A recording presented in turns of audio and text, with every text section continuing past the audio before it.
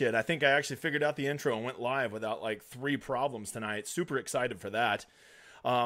So we are live. It is Wednesday night. Please remember, I'm going to start doing this every Wednesday night at 7 o'clock Central Standard Time Zone, 7 p.m. I'm not waking up early. We're not talking 7 a.m. So make sure you're going to come in here and check these out because I build my whole schedule around this. I straight up ditched the poker room at the casino tonight to be here to do this with you because Wednesday night is probably the most important night when it comes to DFS golf. So I'm doing this stream. We're going to cover a lot of stuff that's super important for this week long. I've done a little research today that I can't wait to share. I felt like a little investigative journalist. Can't wait to share my results. For all of you that don't know me, I am the Degenerate75 at Twitter. Surely you can see it right below me here. If you're not following me on Twitter, go follow me on Twitter. I'm growing over there, and I got goals that I want to reach as far as a total number of people. If you're new to this YouTube channel, this is also the Degenerate75. You can follow me along. I make content. You know, you're probably thinking, man, so many people make DFS content, especially golf content. What makes you different? Well, let me just tell you. First of all, I watch a lot of DFS content, and to be honest with you, a lot of it's boring AF. And that's not, I would say that's half of them right there, just kind of boring, and it's a tough watch. You probably won't struggle to watch this. Second of all is like a lot of guys in DFS just kind of walk the line and say, ooh, I kind of like this guy. Ooh, I kind of like this guy. And they never just tell you who's the good play and who's not. You will not struggle. I have no shortage of opinions. I've been doing this for a long time, and I can tell you who the good plays are and who they are not, at least in my opinion, because shit, I'm wrong a lot. And I'll own that. But most importantly, the thing that I bring that probably makes me different than a lot of the other DFS content creators is I'm a very high level player. I play in the highest level of DraftKings. I've regularly been a top 100 player for the past 5 years in the Roto Grinders rankings. And, you know, basically it's been my major source of income for a long time. So I know what I'm doing. I take this stuff very seriously. And I basically share all my wealth with a lot of people without trying to big dog you or be too cool with you, and just help grow the community that way. So that's what I do. That's what I am. And if you're on DraftKings, I'm Modest75 on there. Hopefully you've seen me at the top of some leaderboards until Sunday, as I always inevitably fall, like we did in the $200 single entry last weekend. I think I'm the Degenerate75 on FanDuel, but man, their golf content or contests suck so bad I haven't even really been playing. If you're new, you're probably thinking, man, this dude talks too fast. And I probably do, but it's not going to change. I've had a couple people, I'll be like, hey, give me some constructive criticism. They'd be like, don't talk too fast. But I got so many thoughts in this head. I have such a limited amount of time. I got to get it out. So I'm just going to talk fast. Just go down to the little corner, hit the 0.5 times X, and it'll slow me down. I'll probably sound like a normal human being. So with that said, we got this Wednesday night stream every Wednesday at 7. I do it live. But this is called the Showdown Hoedown. This channel, I guess, most of the content I do, we focus on Showdown. Tonight, we're going to focus more on week long, but we do focus on Showdown because Showdown, in my opinion, is where the last big edge is. The general community has been getting a lot more savvy about week long and playing the game better and just being more effective players. So we're not really chasing a huge edge there anymore, but I still feel there's a huge edge out there in Showdown. I mean, wait till, there's basically the same 5 guys win at Showdown every week. So Friday night, I always put out a round 3 showdown alert. So you'll have that for Saturday morning, and Saturday night I do a round 4 showdown hoedown. So you'll have it for Sunday showdown. You can always count on those videos to be out. I don't do live streams on those. I make videos. I try to get them out by 7 o'clock, 7:30 Central Standard Time Zone, but I do got to wait on the previous round to end and look at the tee times and stuff like that. And there's a little bit of production value for this amazing setup I have. So that's it. That's basically what's going on. Let's get into it. Let's start with just one simple question. Did you play Scotty Scheffler in Showdown Sunday? Did you play Scotty Scheffler? 55% on Scotty Scheffler? Because I'm pretty sure there was a dude on here Saturday night saying, I don't care if Jesus himself is 55%. I'm not going to play him. That's just bad game theory. Look, for those of you who've been here, I'm sorry that I repeat myself, but like this is like rule number 1 of being good at GPPs.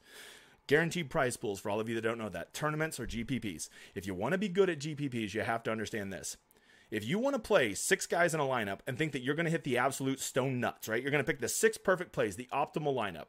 Maybe you'll do that once in your life. Maybe. If you play a shit ton of lineups over a long period of time, you might do it once in your lineup. It's basically a lottery ticket.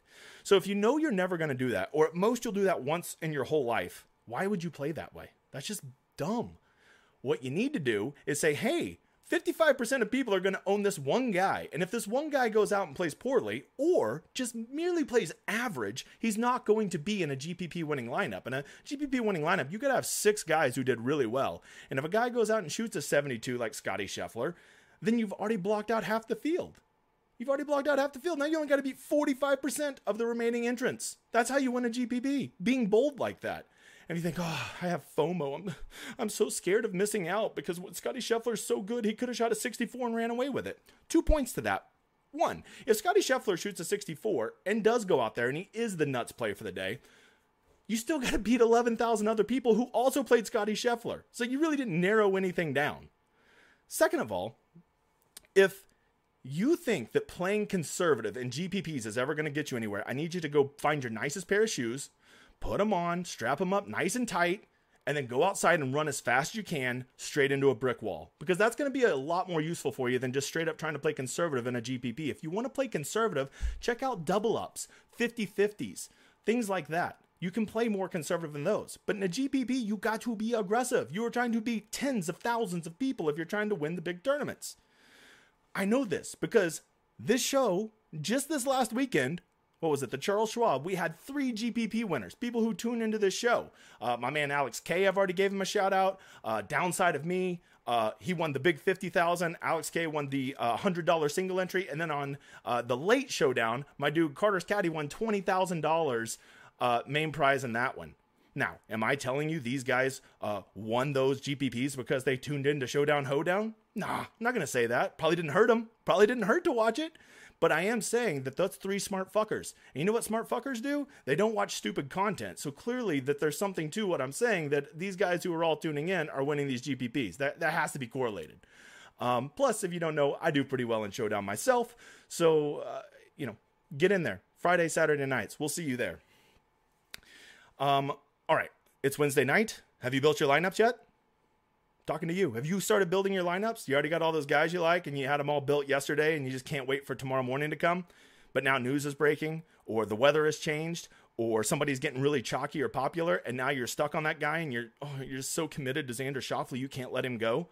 You shouldn't do it. Matter of fact, if you're going to be a loyal watcher of this show, I encourage you to never make your lineups. Make your pool, get a feel for who you like, the stats you like, but never make your lineups until after you watch this show on Wednesday nights. I'll be here every Wednesday night. I'll be doing the same format, covering all the same things and giving you all the vital information you need to know to make sure you're making the right picks to make you successful. You're going to make your own picks. If you don't know, I don't make picks on this channel. I ain't a tout, okay? I could probably charge people. Not going to do it. Not going to do it. I'm going to help guide you. So, don't make your lineups yet. I hope you haven't done that. I hope you have a good idea of who you like. Who might be some nice pivots? Who are some guys that I can't even talk you off of? But don't be making your lineups and being like, oh, this is the one. I'm putting this one in the $200 single entry. This is my baby this week. Don't do it yet. Okay, before we dive into this week, I did a little research today because I get asked one question more than anything else on Twitter, on YouTube, and it's always about ownership. And really, it's a great question because if you, as the DFS community has gotten a little bit savvier when it comes to PGA, they have learned that ownership is really the most important thing. Everybody wants to be like, oh, I picked the right stats this week and I picked the right players. But that maybe makes up like 20% of it, right? What it really comes down to is knowing who's going to be owned, knowing which of those highly owned guys is a bad play, and knowing which of those highly owned guys you should get off of to a lower owned guy so that you have leverage on the field. So understanding ownership and how it works is probably the single most important thing you can have to being a successful PGA DFS player. And everybody always wants to know, hey, Degenerate75, where do you get your ownership projections from? And it's very simple. I don't get them from anywhere. I use a consortium, thanks Feinberg, of sources to do projections. And I've done it for so long, I just know how it works. I mean, I've been doing this very, very seriously for 4.5 years, been playing 6.5 years. I know how ownership works. And so what I'm going to do tonight is I'm going to give you a couple examples of websites, tout sites that give you ownership and show you how it's so flawed in its most basic form, right? But I understand that it's broken, and I understand why it's broken. And so because of that, I can use it and still get some useful information out of it. So I hope to share this with you. I'm not going to lie to you. I'm really good at math. I'm really good at analysis. And this is about to be some straight nerd shit for the next 5 minutes. So if you like need to take a nap and you're not into ownership, well, if you're not into ownership, you're not into winning. So, but if you're not into nerdy, straight math talk, you might want to like turn on the TV for a minute because it's going to get pretty nerdy. So I went and looked at 2 sites today. And I went and looked at their ownership projections. First of all, do you know what a total ownership should equal? All right. So this right here, I make a big spreadsheet every time there's a big week for golf. This is my, 2021 US Open. This is from the US Open last year. You see all the players I have, which lineups I played them in, and all of that. But we don't need to focus on all that. Really what we need to focus on here is my target percentage. I go through, I made my player pool. I have 29 players here, it looks like. And in those 29 players, I hope you know that your total player pool, your percentage exposure should equal 600.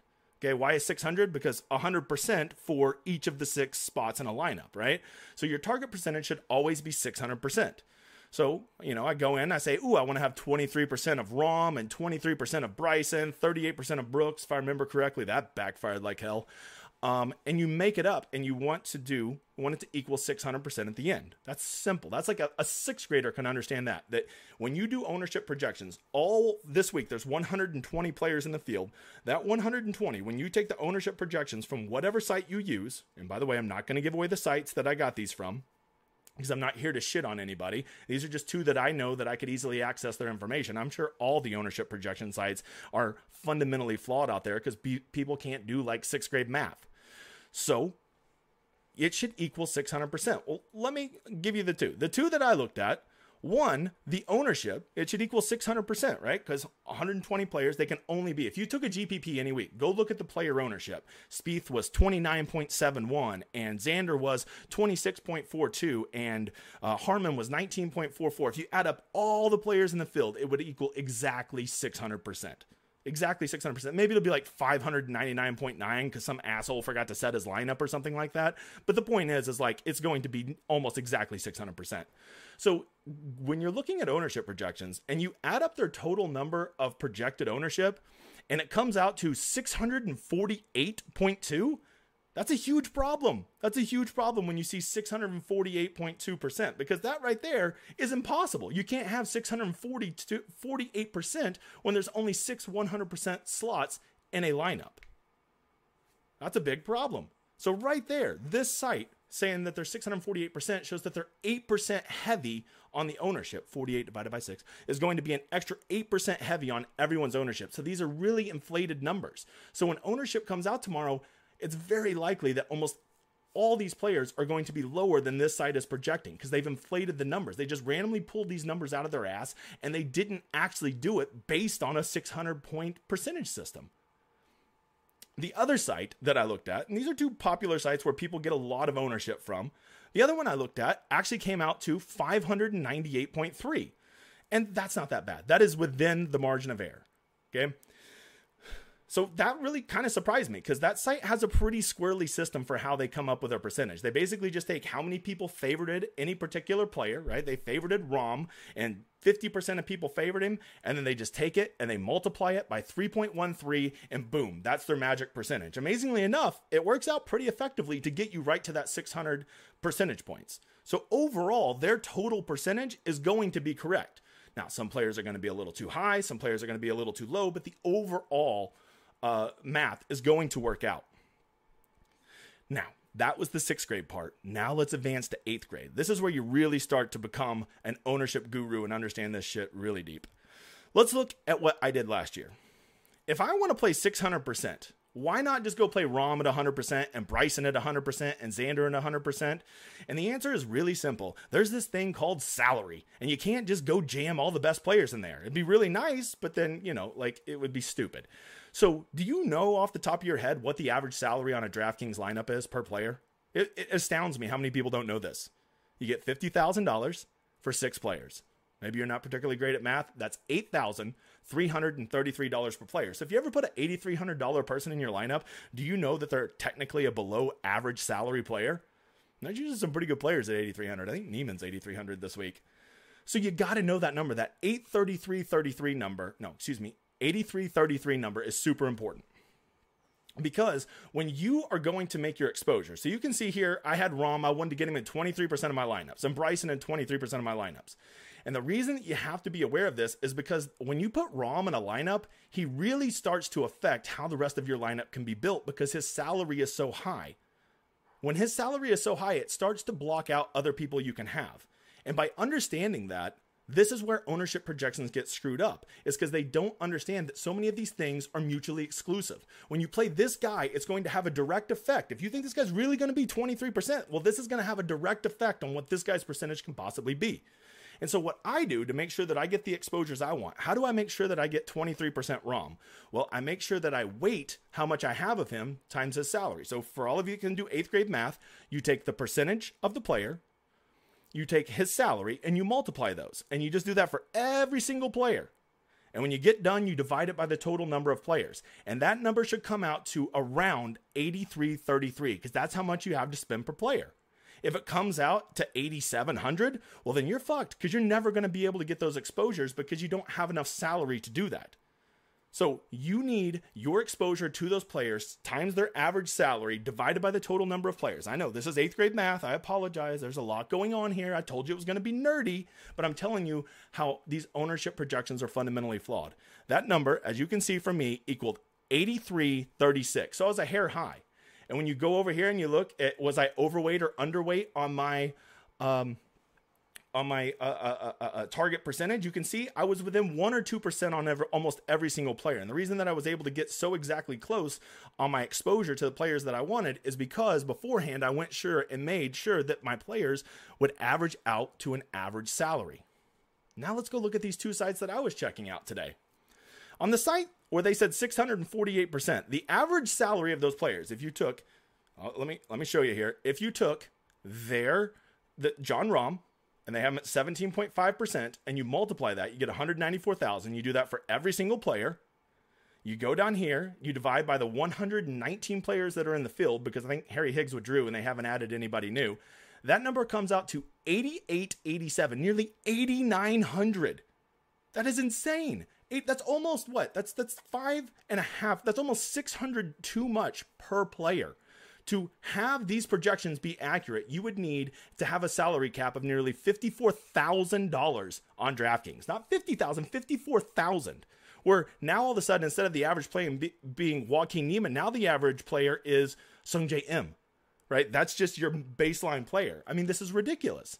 So when you see these Victor Hovland coming in at 26% and Rahm coming in at 17 and Rory at 18 and Colin Morikawa at 19.4, it literally becomes mathematically impossible for these things to happen. This number right here would have to equal 8,300 or less for these projections to even have an opportunity to be correct. So these projections are ridiculous. They're wrong. I mean, first of all, they're too heavy by the fact that it's 648. And then when you look at the players, there's way too much being weighted towards the top players, the more expensive players, and way too little being given to the lower players, because that's why the salary is averaging 8,900. On the flip side of this, the other side I looked at goes the complete opposite direction. They're not at 8,300. They're not at 8,900. They're way down here at 8,067.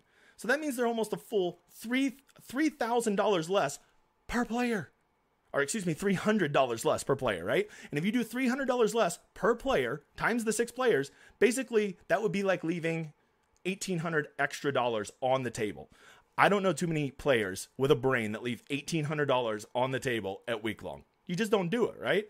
So when you go look at these percentages, even though they're close on the 600, their projections are screwed up because they're not giving enough weight to the more higher end players. Their projections are very, very rudimentary. They basically just click how many people liked them and multiply it by, divide it by 3.13. That's a very simple system to use, and it's just not very accurate.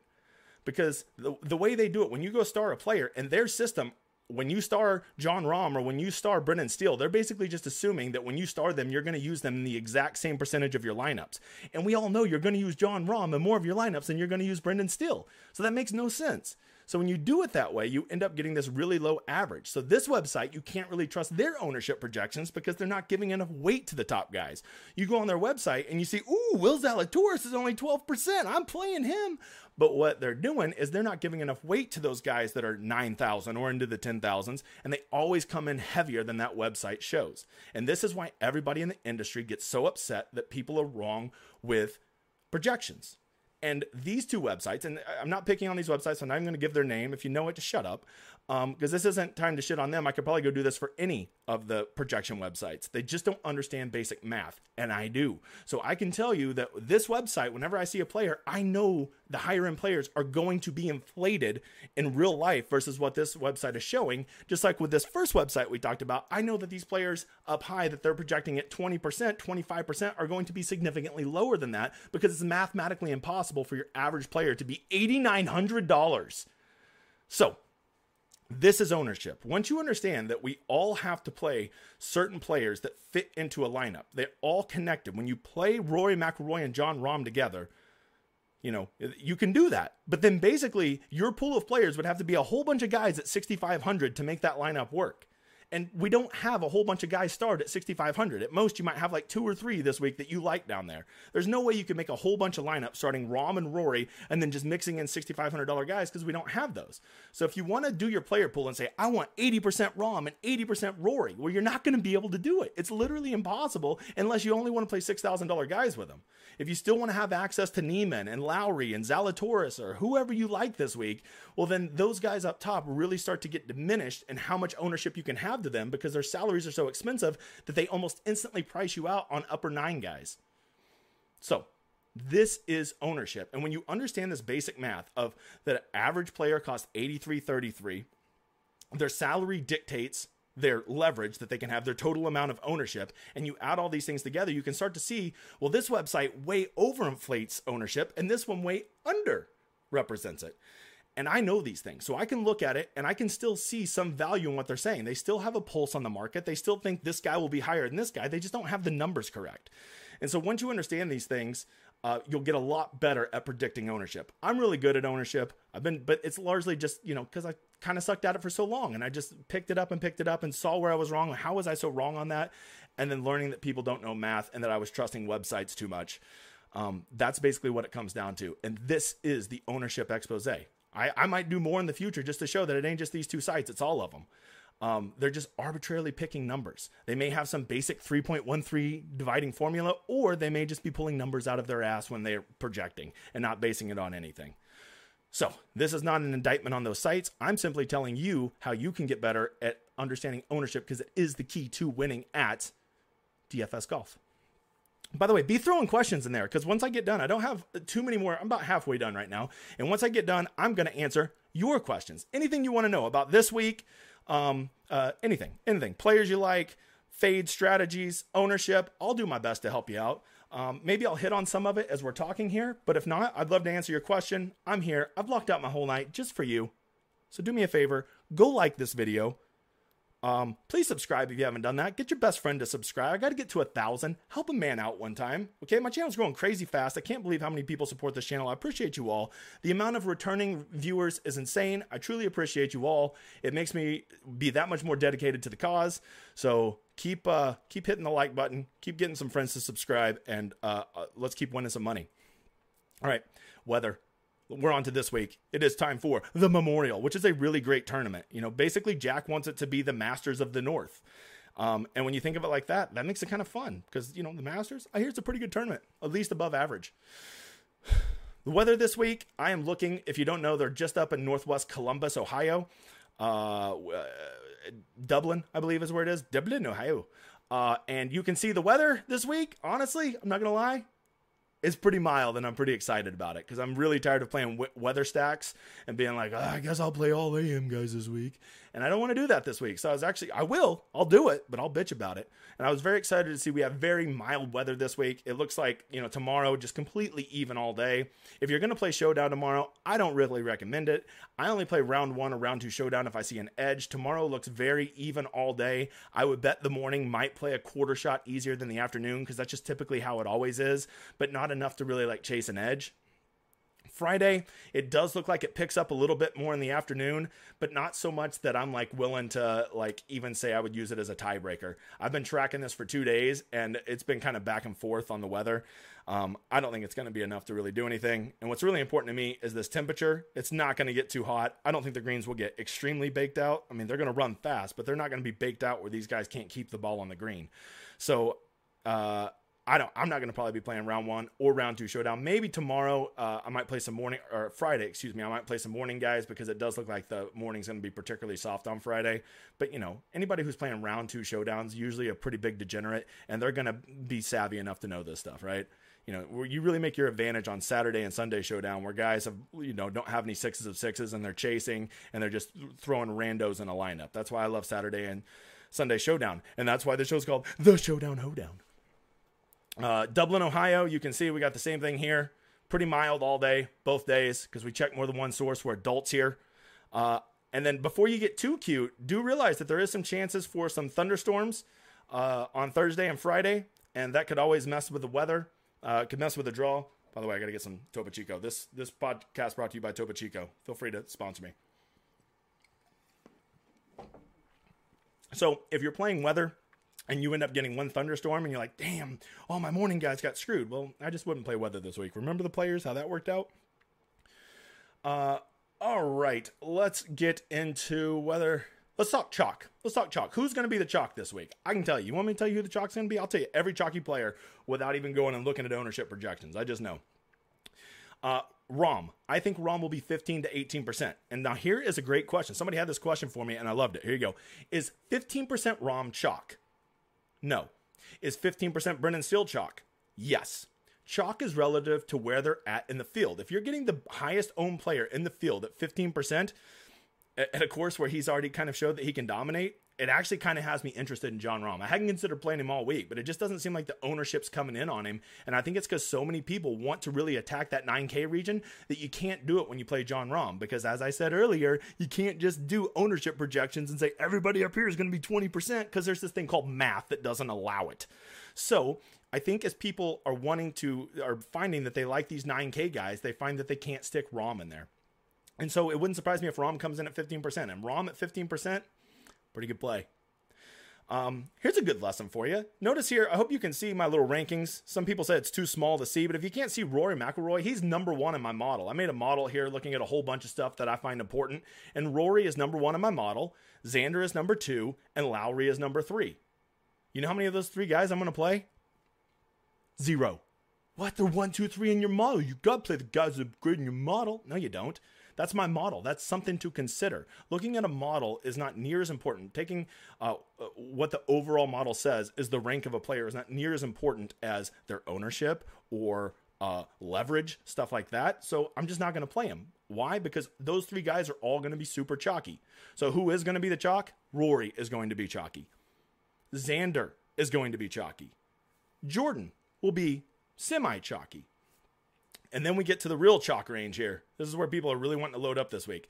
Fitzpatrick. I don't think he'll get too bad, but he'll come in at 12 to 14.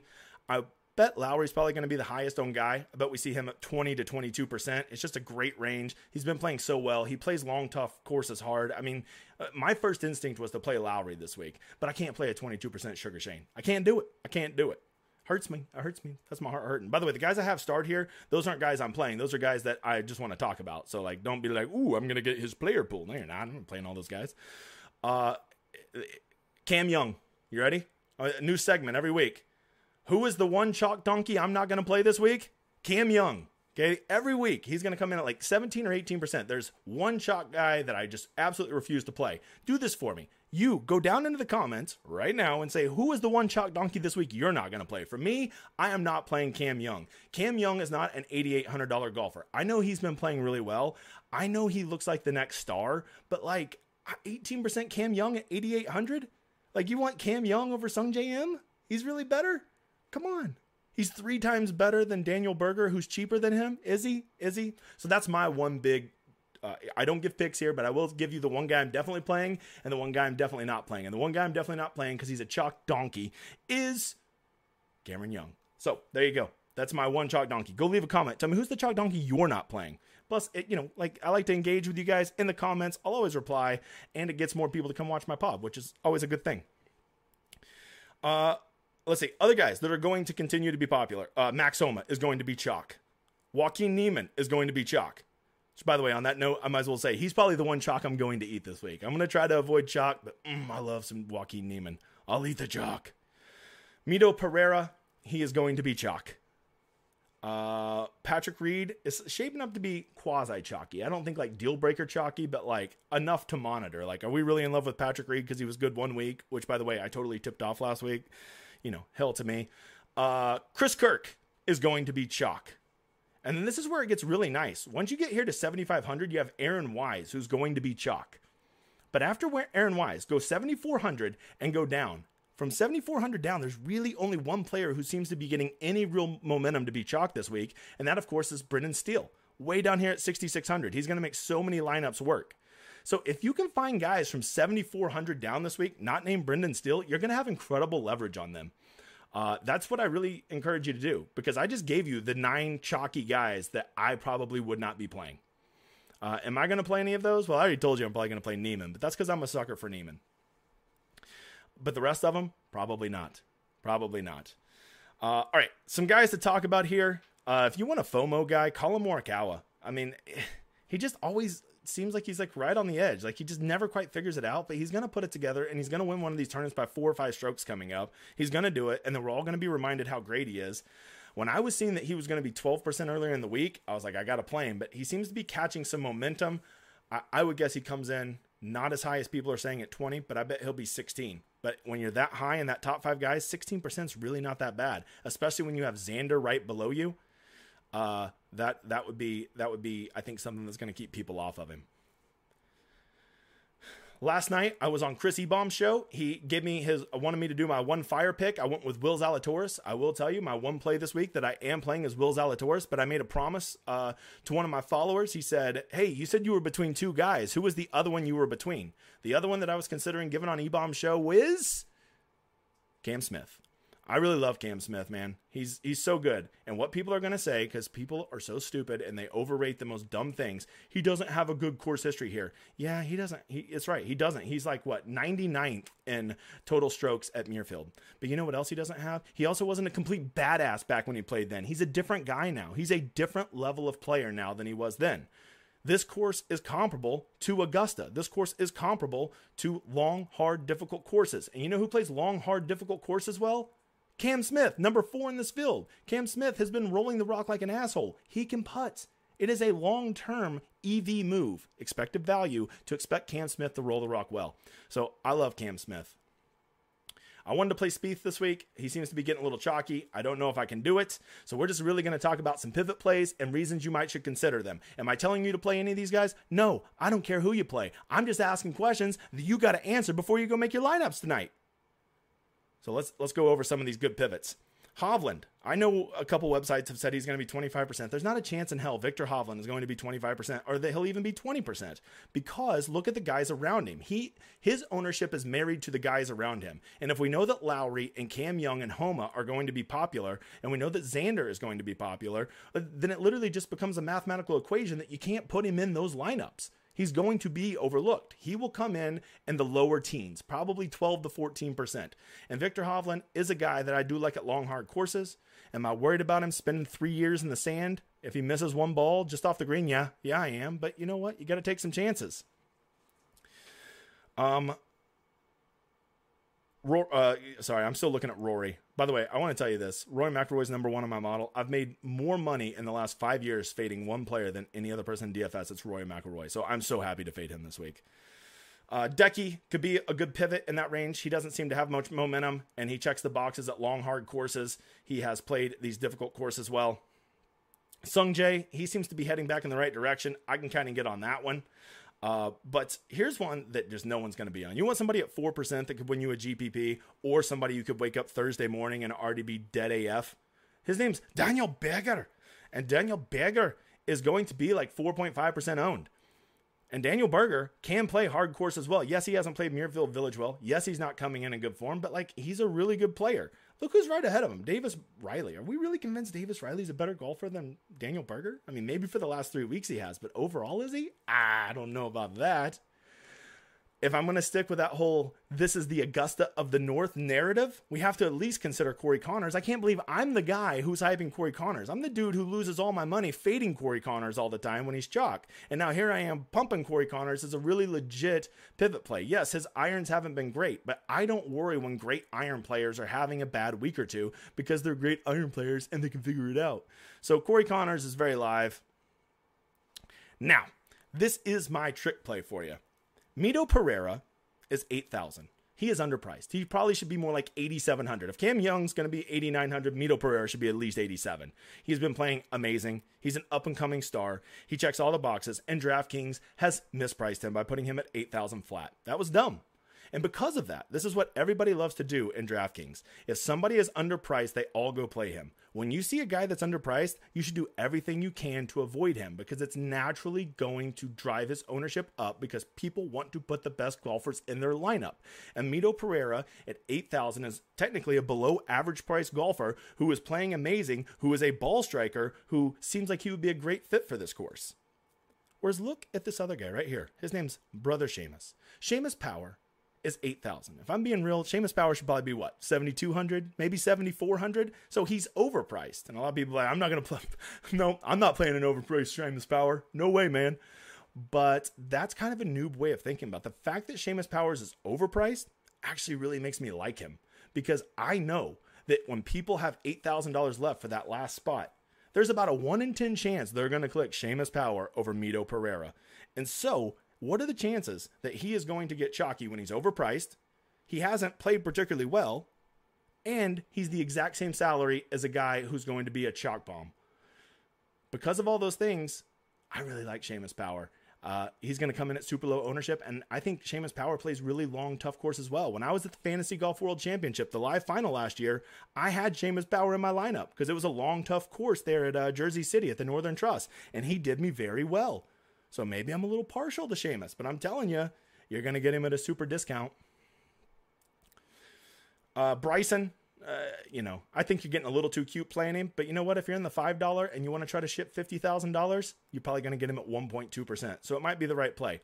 Let me tell you, I'm only doing 5 lineups this week. I'm doing, 3 in the 555, and I'm doing 2 in the $200 single entries, and then I'm going to take those 5 lineups and go put them in all the 88s and the 44s and all that stuff. But I'm only doing 5 total lineups. So if I'm only doing 5 total lineups, we're talking maybe 12 guys that'll be in my player pool. So I'm being particularly selective this week because at these tough courses, I don't want to have I usually just can't find 30 guys that I want to have in my player pool that I'm going to go spam 150 lineups. So instead of spamming 150 this week, I'm just going to do 5 lineups this week and just put them in the high level stuff and hope those guys hit.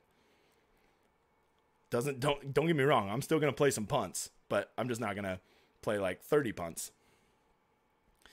Siwoo Kim. I feel like Siwoo Kim is kind of probably going to come in about 12%, but I really just feel like he's playing better than anybody else in this range. The whole narrative that Siwoo is like this wild card, you never know what you're going to get. That's not true. He's actually tremendously consistent these days. You go over here, he plays difficult courses well. He's played well at Muirfield Village. And if you don't know, when Siwoo's comfortable on a course, there's something to him. Mark Leishman just seems like a better talent than a lot of these guys in this range, but man, I haven't been playing him recently, and it's been working out pretty good for me. But one guy that I'm going to have a hard time getting away from is Mr. Noren, Alexander Noren. Every time I think of the guy, I think of him back in the day when I first got into DFS golf, grinding out tough golf courses and grinding out pars and just being a scrapper. And then you see that he's ball striking. You see that he putts tremendously well on bent. He plays tough courses well. He plays Muirfield well. He putts well on fast greens. I mean, Alexander Noren, if he's going to come in at, less than 10%, I think you're a fool not to play him, especially when you have Aaron Wise right there, who's the same price. And by the way, Aaron Wise, number 11 in my model. So the reason that Aaron Wise is chalky this week is justified because people who go make their little models, I made a model and Aaron Wise is good in it, I got to play him. Well, yeah, I can see that. He's very good in my model too, and I'm not going to play him because I could play Noren at 1/2 to 1/3 of the ownership, and, I feel pretty good that Noren on any given day is a better golfer than Aaron Wise. Some other ones to consider. Old Killer Keith. Let's see.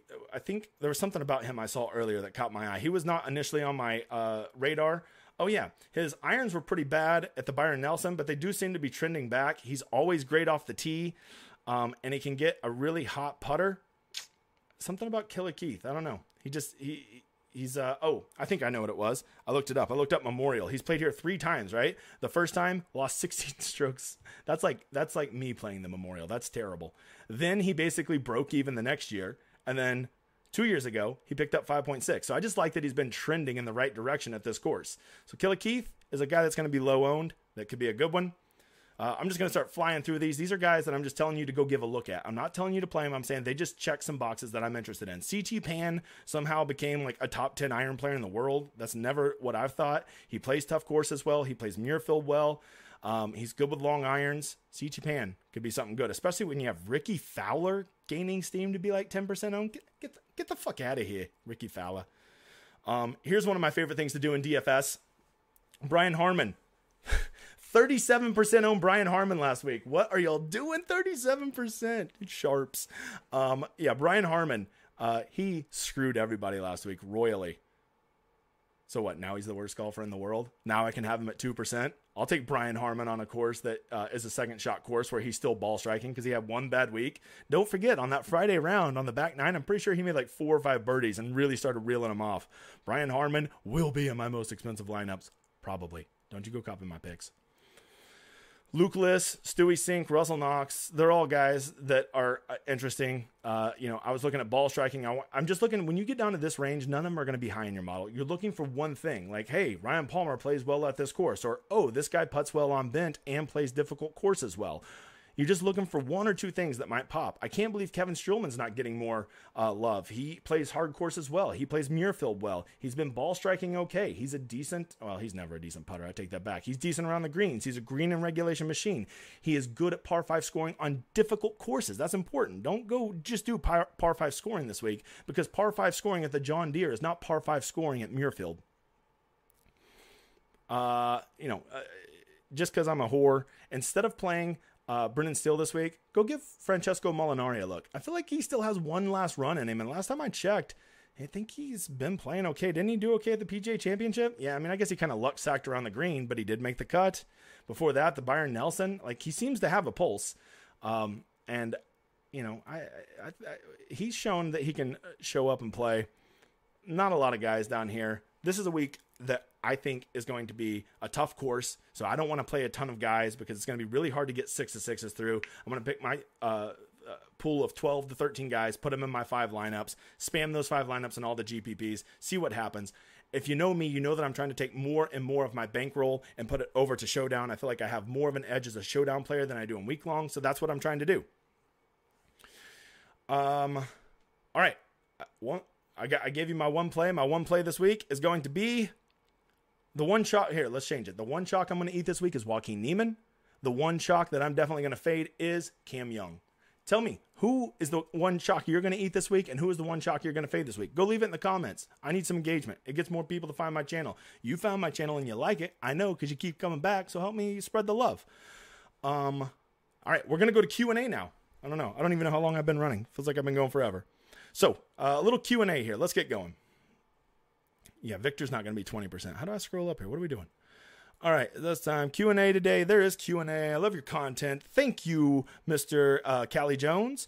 I feel like Jesse literally plays 5 to 6 guys, 10% every showdown. I always wondered this, but I never did the math. Hey, thanks, Chris. I'll do some math for you. I'm a nerd. Numbers are fun. Yay, thanks, Tragic Natural. Well, Floppy will do my ownership numbers. Can't trust anyone anymore, I guess. Amen to that. Shout out to Noto, though. His model totals 600%. Yeah, I mean, if you don't know, Noto is one of the sharpest minds in the industry. He's definitely smart enough to understand this ownership stuff. I'm not saying I've discovered something that no one else has discovered. I'm saying that it's amazing that some of the biggest tout sites out there don't even take the time to make sure their totals equal 600%. Truly crazy. Let's see. Fading young Riley Mito this week, good or bad idea? At a course this tough, I'm all about fading Mito just because he's chalk. Riley, I've been harping on him for like 2 or 3 weeks now. The dude just kind of has almost like magic beans. He just seems to always get it done, even though he's not particularly great at anything. If he's going to be 12%, I kind of like Davis Riley. And I don't think he'll get too popular because 8,600 is a pretty hefty price tag, especially when he's sandwiched right there by Homa and Young. You can't get all these guys in. It's called math. So I would play Riley out of those two. Is there a build strategy you favor? For example, 2 expensive guys, 2 mid-tier guys, 2 low-end guys. This week, I probably, my favorite build is going to be not even starting with a 10K guy because, I think that they're all going to get a little too popular. Like I wanted to start with Morikawa as my first guy in, but I do think he's going to get to 16 to 18%. And I don't like Morikawa that much. So I think I'll be starting right there with my buddy Cam Smith. Will probably be the first guy in most of my lineups. I would like to do Xander, but no way I'm eating Xander chalk. So that's how I'll be building. And I'll probably get down and get 1 $6,000 guy, a couple $7,000 guys, and then 2 to 3 $9,000 guys. That'd be how probably my 5 builds will go. Because we're adults here. Thank you, one guy. We check multiple sites. We're not Wikipedia. Week long, do you have a certain cutoff in terms of ownership? We're almost exclusively blindly fade due to ownership. Well, in Showdown, that number is like 40%. On week long, it's usually 20%. For me to play somebody over 20% in week long, I have to like just absolutely be in love with them because it's just a way to block out 1/5 of the field. And you don't even need him to miss the cut. You just need him to get T36. If Xander Schauffele gets T36 this week, he ain't going to be in any winning GPP lineups. Basically, 20% of lineups will be dead because they played old Xander Schauffele. Fade Lowry. Yes, I'm fading Lowry. Play at your own risk. I do feel like Lowry is super safe. If you're going to play cash game, which who the hell plays cash game? But if you are, I would start with Lowry. I feel like he's a super safe bet to get you a T18. Spieth is my chalk donkey. Amen to that. 20% Victor is easy to fade. Yeah, but is he really going to be 20%? Are you trusting sites? Is he really going to be 20%? I don't think he will be. It's going to be math. Doesn't allow it. There's this thing called math. Doesn't allow it. Thank you, Hoodwinked. How many guys in the 6K range do you typically have in your pool? So in a normal week, I do about 30 to 35 players in my player pool. I would say of that, I would probably say 6 to 8 of them are $6,000 guys because I love finding those punts. I've won a significant amount of money. I consider a significant amount of money over $25,000. I've done that 6 times doing week long. And in those times, every single time, I had a $6,000 guy who nobody was on, and that was what won it for me. And so I love those 6K guys. I make sure that I go find some ones that I like that are popping in 1 or 2 things that nobody's going to be on that I can get at 1 or 2%, and then I try to go get them at least 10% of my lineup. So if they do go off Stuart Sink at the PGA Championship, I think I had him in 30 of my lineups, and he was in a lot of my 6 of 6s, and I had some sweats. Unfortunately, I didn't have any Zalatoris or Mito, so it didn't really matter, did it? Fitzpatrick is my chalk donkey fade. Yeah, I kind of agree, but the more I see it, I start to wonder, is Fitzpatrick actually going to be chalk? I'm sorry, I think he might come in at like 14%, and if Fitzpatrick's going to be 14%, I might have to get in there. I just think that in his range, once again, you just run out of money. You can't play all these guys. Well, we know Lowry's going to be popular. We know Young's going to be popular. We know Homa's going to be popular. So who's going to want to pay more for Fitz than all 3 of those guys? I just don't think a lot of people are going to want to do that. Feel better about not playing Rory. Yeah, I swear to God, just fade Rory. Just never, ever play him no matter what. And it's a long-term. You'll win a lot of money because of it. Every once in a while, he'll bite you in the ass and be like, cool, Rory, you're once every 4 years you did something, asshole. All right, I have 40% Burger. All right, that's ballsy. That's my level of aggression. I respect you, Mr. Aiden. So much Connors, too. Oh, now you're really talking my language. We're on the same wave this week. That might not be a good thing, Aiden. I'm way better at Showdown than I am at week long. Do you have a single entry build? Hey, let me tell you about single entry real quick. We're running long here, but here was my single entry from this last week. People suck at single entry. Did you know that? They are really dumb at how to play single entry. People treat single entry like it is cash game. It ain't cash game, man. You're not. Everybody's like, oh, I only get to make 1 lineup, so I'm gonna make it exactly who I want. I can't miss out on Brian Harmon. When I make a single entry lineup, here's what I'm thinking. I'm going to play guys I like. They're all going to be guys from my player pool, right? I'm not just going to go pick some slapdicks that I don't like. I'm going to take guys from my pool that I like, guys I've selected that I feel comfortable playing. But then when I go to pick them, let's say that I have $7,600 left. Well, do I go play 4% Bez or do I go play 12%? Who was it last week? I'm trying to remember. Chris Kirk. I'm just saying a name. Just work with me here, right? You always play the lower owned of the guys in your pool in single entry because in single entry, people flock to the most normal conservative play. So Brian Harmon last week in the $20 was 20% owned, but in single entry, he was 37% owned. What are you doing? This is a GPP and you're going to play 37% owned Brian Harmon? Get out of here.